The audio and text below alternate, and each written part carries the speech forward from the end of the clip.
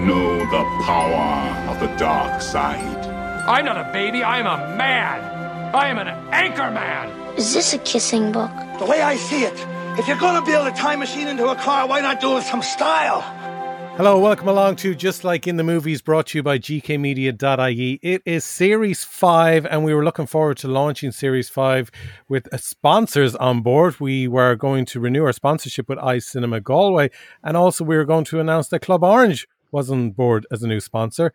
But then everything went belly up thanks to COVID-19. So all the cinemas are closed. There's no new movies coming out. But we thought, why not just get together and chat about what's going on at the moment and what's streaming and so on. So delighted as always to be joined by Lisa Tracy. Good evening. Can you hear me? And Dave Coyne. We can hear you, Lisa. Hi everybody. Nice to be back on the airwaves. So I suppose I should clarify for listeners that we're being very good. We're social distancing. So we're doing all this online. So might be delays, there might be technical issues, but we'll do our best to put a podcast together for you. How is everyone getting on at the moment? Fine. Yeah, I'm grand. I mean, it's, a little bit of cabin fever. I miss going to the movies. I got to be honest. I miss the fact that there is a James Bond movie in existence on planet Earth right now, and I haven't seen it. That's actually eating me up inside. I mean, I'm grand. I mean, everybody's giving out and unhappy and wants to get a haircut and a burger and a pizza and all these things. And Americans are going around with their guns. But, if we're saving lives, which we are, and keeping ourselves safe.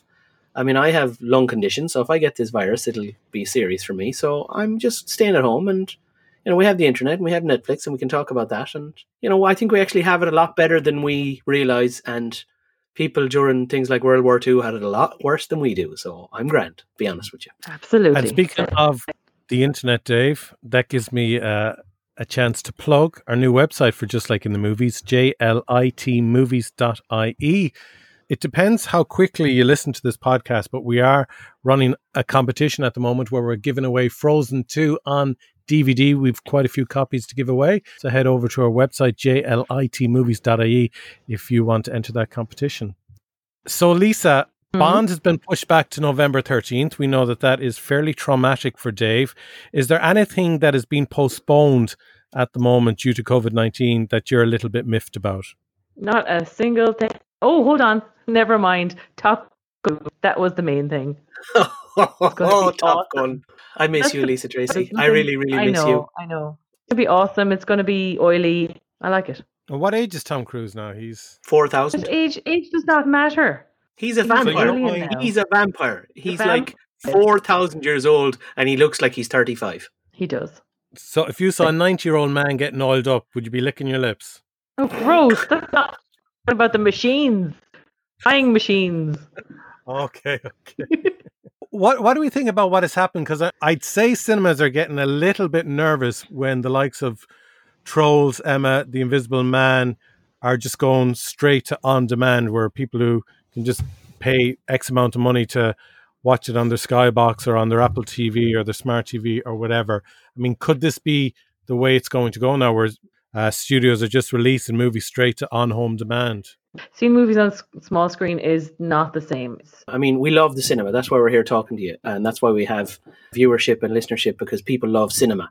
And the experience of sitting in the cinema with a big screen, big sound, popcorn in hand, bottle of Club Orange, we'll give them a plug anyway, a bucket of Club Orange in your hand, and you're happy out. And the experience, like watching a movie is not the same as a cinema experience. So I think that a lot of people and a lot of industries will move.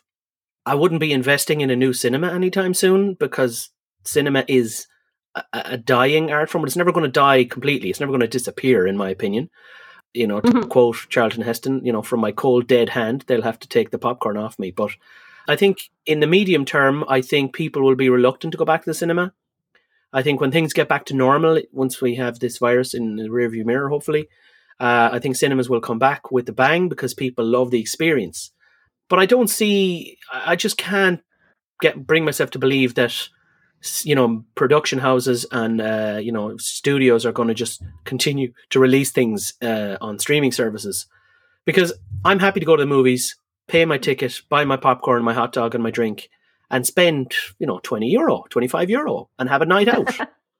But if I see a streaming service and like, oh, a brand new movie and it's like €12, I'm like, what? €12 to sit in my own house? No, thanks. Yeah. I don't know what it is. I'm just not prepared to spend €12 to watch a new movie. Yeah, I noticed that with The Invisible Man and Trolls. I went online because I wanted to see The Invisible Man, and there was a young lady in her house who wanted to watch Trolls. And not being a miser, but when I logged on and saw the price of them, I was like, come on, just to sit down on my own worn out bucket of a couch. Yeah. Pay that. There's two issues that I suppose cinemas are facing now at the moment.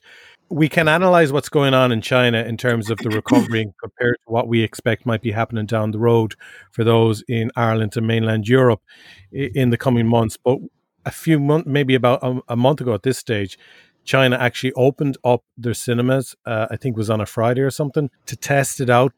And pretty much by Sunday, they ended up closing the cinemas again because people weren't going. So it will be a slow process, as you're saying, Dave. I suppose the other issue is we're not going to get any good movies in Ireland or the UK until North America is up and running again, because they're going to make sure the big movies come out there at the same time, if not first, before they come over across the Atlantic.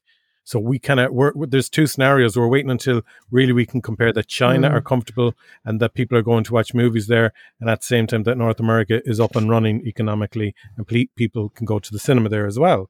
About 2 weeks ago, I was actually thinking about watching The Invisible Man, and I thought, will I stream it? And it was like, I think it was like €12 or €16. And I just couldn't bring myself to click on it. And, I'm lucky. I get to work from home. My finances haven't been affected by this coronavirus thus far. So I can afford to spend €16 on a movie if I choose to. But there was something in my name, as you said, Gary, I'm like, I have to provide my own chair, my own heat, and my own screen, my own TV. And the glory is you can press pause and you can have a cup of tea and whatever. But it's not the same experience. People say, have you seen this and have you seen that? And it's on Netflix. And I'm like, if it's on Netflix, then it means I can have it anytime I want. It's there all the time. So I don't get excited about it. There's no event. There's no, I'm going to the movies. And that's what I love. I love to go to the movies, see the cinema staff, see my friends, often have friends with me. Myself and Lisa go to the cinema all the time together. And, various friends of mine, and we sit, we chat, then you talk about the movie afterwards. And it's an event. It's a night out. You're out of the house. You're in the cinema. You turn off your phone. If you're a proper cinephile, you turn off your phone. You put it on airport mode. You engross yourself in the movie. You're really in it. Whereas if you're sitting on your couch in the familiar surroundings of your couch where you spend most of your time scrolling through Instagram or Facebook and, whatever else you're doing on the couch, it's not the same. I don't know. Yeah, the things you can do on the couch that you don't do in a cinema, it's not right. Well, not these days, but when I was a young lad, different story, What about the film festivals as well? Because we know that there's movies postponed coming out, that cinemas are affected, that a lot of TV programs have shut down. Cannes, Galway Film Fleadh, it's all up in the air, is it? I think Cannes was pushed back to July so far, I think, but I'd say that's gone. I mean, I just can't see how they're going to open because, as much and all as we want them to be there, and along with so many other things in the world, we want them to be in existence and, sporting events and, Formula One and the Olympics. And like, if the Olympics is cancelled and Formula One is cancelled, then I think film festivals will be cancelled. No offense to film festivals, but in terms of financial outlay and jobs and economic input and output, film festivals are like small fries compared to the Olympics and Formula One and other sporting events. So I just can't see them as much as I want them, Ever a better time for Disney Plus to be launched in Ireland? Almost too good a time. Oh God, no. I mean, I'd almost kind of wonder, the conspiracy theorists will be summarizing this, but apparently they got something. They were expecting to get, I don't have the figures in front of me. They were expecting to get, let's say, 50 million subscribers over 2 years. And they got something like 40 million in 3 weeks because of the coronavirus. So, I mean, the Disney people are literally swimming in money right now because everybody just, it was a perfect storm for them. It was just uncanny timing. And I'm sure the conspiracy theorists will say that Mickey Mouse himself fabricated coronavirus just to get us all to click on it, even though I haven't subscribed yet. You subscribed, Lisa, didn't you? I watched some classics I'm really looking forward to is National Treasure 3, which is coming out hopefully next year, but it could be 2022. I think they're working on it at the moment. I also watched the greatest movie from the 80s, 3 Men and a Bit, and followed that by another 3 Men and a Little Lady. I've seen all the Avengers movies. I did watch a classic episode of The Simpsons. And so it was basically a trip down nostalgia lane was my Disney Plus experience. I'm holding off until I get bored with everything I have, and then I'll have a look at Disney Plus. There's a huge amount of content on Disney Plus, and you have the likes of Simpsons and stuff that Lisa was saying, but it's not a Netflix in the sense of and I know Netflix is probably twice the price really of what Disney Plus is, but it's much. Yeah, but Netflix are making new stuff. Yeah. I mean, the only new thing on Disney Plus, as far as I'm aware, is The Mandalorian. Now, that's not going to be cheap, but they're making. Yeah. So you pay your 12 quid a month, and they take that money, they put it, they put certain amount of it into the hands of producers, and they make new stuff. Disney are just cashing in. They've got all this stuff on the shelf in the back of the office, metaphorically speaking, and they're just plugging in here. We've seen everything, as Lisa said. There's classic movies and there's nostalgia and there's stuff and The Simpsons. I mean, I've probably all the good episodes of The Simpsons up to season 10 or 15 or whatever. Everybody will have their different seasons. I've probably seen all those episodes at least 100 times each. At least. I could recite them by name. Like if you showed me a screenshot of a Simpsons episode, I could probably recite most of the episode for you. So to pay $6.99 a month to watch The Simpsons, I have Sky. I pay Sky every month, and they have The Simpsons going all the time. So, if you have Sky Cinema, a lot of the Disney movies. Yeah, I mean, until Disney's contracts with other outlets expire, and Sky One doesn't have The Simpsons anymore, and then The Simpsons are producing new stuff, and it's only available on Disney Plus, and they make new Avengers movies, and they don't have a license to go anywhere else except for Disney Plus.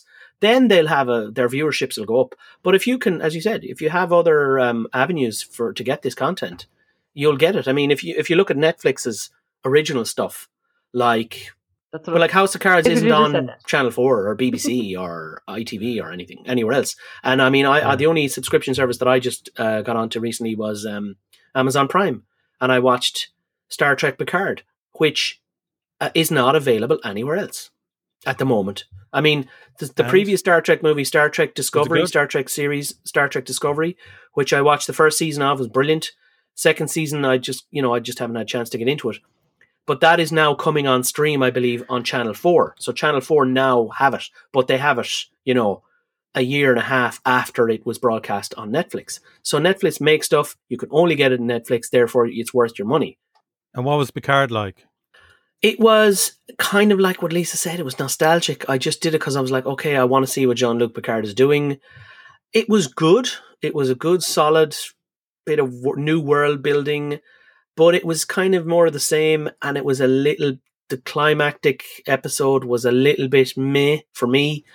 It was like, it's like a good episode of Star Trek Next Generation. Like it's a good, very high production values. You had a lot of cameos. You had, Data makes an appearance, even though he died in the last movie, but is he not dead? He is dead. Flashbacks, science fiction, anything can happen. Commander Riker, loads of people from the old series made a little appearance to make you go, oh yeah.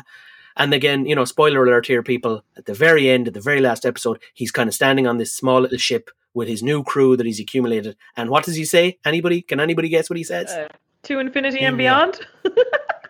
You're disgraceful, the 2E. He says, engage. And you kind of go, oh, yeah. And then it's like, that's it. It's just a pastiche. It's a pastiche of Star Trek. And I got to be honest, I'm curious about The Mandalorian. So in a couple of weeks, I might invest in Disney Plus for a couple of weeks and dig into The Mandalorian and see if it's any good. Well, with Apple TV, if you buy a new iPhone or iPad or whatever, you get 12-month subscription to Apple TV, if anyone is thinking of... Yeah, I got a new iPad there a few months ago, and I got it, and I was thinking, oh, great. I went in, and nothing. There's nothing. What about the morning show? Yeah, I'm not going to watch that crap. Sorry. But, you see movies, and and you click on it, and it's like $3.99. It's like, hold on, I'm already paying for the app. Like, when you go to Netflix, you click on something, you watch it. You don't get another paywall. You know, paywall behind a paywall is ridiculous. Like, you got to pay. Now, obviously, they give you a free subscription for the year. They're trying to get you in. But that's an introductory offer. But if you were paying Apple TV, whatever it is, €8-10, whatever it is, a month, and that's a paywall, then you get inside the paywall, and then there's another paywall for every little piece of content has a different price. I mean, if you walked into Dunn's and they say, well, it's £10 to get in, and then you can go shopping, you'd say, good luck. You know, simple as that. After 14 months, I signed up again for Netflix, and I got to watch The Irishman finally, being a big De Niro and Scorsese fan. Lisa's still asleep from that. I was expecting it to be a lot worse after Lisa's review. Oh. For me, it was the nostalgia. I liked the slowness of it because it showed the slowness of the age of, you know, recanting the events that took place by the character that De Niro played. But I just thought the CGI destroyed the movie. Yeah, Absolutely. It was terrible. It was cheap. It was cheap. No offense to the people who did it, but you weren't paid enough, and there are other people out there who can do it much better than you, but they're more expensive. And Netflix cheaped out on it big time. I mean, I've seen people on like YouTube, you know, who don't work for big production houses who've done it better. You know, But they decided to change the color of De Niro's eyes, which I don't think really would have bothered an audience. But there's parts where when he moves his head slightly, you can actually see the color disappear, and then he'd move the head back and it'd go back to a blue eye. yeah, it's And the cheap. part he goes to a local shop, I can't remember, was it a baker or something like that, and pulls the guy out of the store to give him a kicking on the ground. Yeah, And De Niro could hardly stand on one leg, even though it's supposed to be a young De Niro in his 20s or early 30s, trying to beat this lad up. He could barely stand on one leg, let alone kick the man on the ground. It's a bit ridiculous. but I mean, it's it is a bit ridiculous. You're right, Lisa. But here's the thing, Gary. Again, it was a nostalgia thing. I liked the pace of the movie as well, but the CGI took you out. Like, when you go and sit down and watch a movie of any description, you suspend your disbelief. And if there's an effect or something, or you can see the wires to, you know, go back to old sci-fi movies, that takes you out of, that brings you back, that you find it hard to suspend your disbelief. So you're looking at it going, I know that that's a CGI version of Robert De Niro, because I know Robert De Niro doesn't look like that. So I don't know. I think they might have been better served getting a young actor to play the younger guys. Absolutely. And cut to Robert De Niro sitting in the old folks' home telling the story, and maybe have more of that. I just think this de-aging thing is a waste of time and unnecessary. And I mean, when we first saw it with the X-Men movies, when they de-aged Jean-Luc Picard, as we were just talking about him a few minutes ago, and Ian McKellen, that was, again, pointless and unnecessary. And, you know, what's the point? Just get some young actors in to play them, which they subsequently did in the reboot movies, and it turned out great. Once Upon a Time in America, I think it works perfectly there. The young James Woods, the young De Niro. Yeah. And you can figure out who's who Yeah. when they go from them being young or being older. That's what acting is, people. You don't have to bring in the CGI people. If you need a dinosaur, you can't really get a dinosaur. You've got to make them up CGI. Yeah. But if you have an old actor who's brilliant and you want to tell them a story about when they were young, get a young actor to portray them. Simple as that. And this de-aging, it's absolute nonsense, if you ask It's a me. waste of time.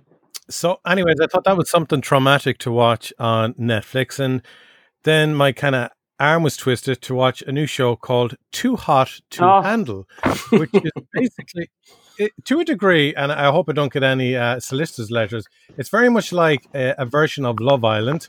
It's 10 young hot singles from around the world, including a girl from Ireland, from Cork, who come together to a tropical paradise. Okay, but it's like 100 times the budget for Love Island. And they all think they're there to just make out, hook up, have loads of fun until the twist, which Someone's is going to die. that 100 grand is up for grabs, but they can't kiss. There's no heavy petting. There's no self-gratification of any kind. If there is, like, a kiss is worth $3,000. So in the first couple of episodes, there's a couple of kisses. That's $6,000 gone straight away from the pot. Riveting stuff, folks. So it's basically reverse prostitution. That's what I'm hearing. It's like, you can have all this money if you don't prostitute yourself. That's what I'm hearing. It's about finding deeper relationships. Stop it, Gary. But why don't they have some people with depth on the show then? Not definition of their boobs or their ass or their abs or whatever, but like human depth. personality and love and trust, not look at my fake tan. The world is in trouble. Like, we have to deal with coronavirus, people. We don't need to be making things worse by producing quote-unquote TV shows like this. Really? In fairness, I have to thank Lisa as well for taking the time to get involved in today's podcast, considering she's coming from the middle of the Sahara. Sorry, Gary. I'll get a proper microphone. Poor Brian Dennehy. It was sad that we lost him there during the week. Yeah, he was a great actor. God love him. He was a great actor.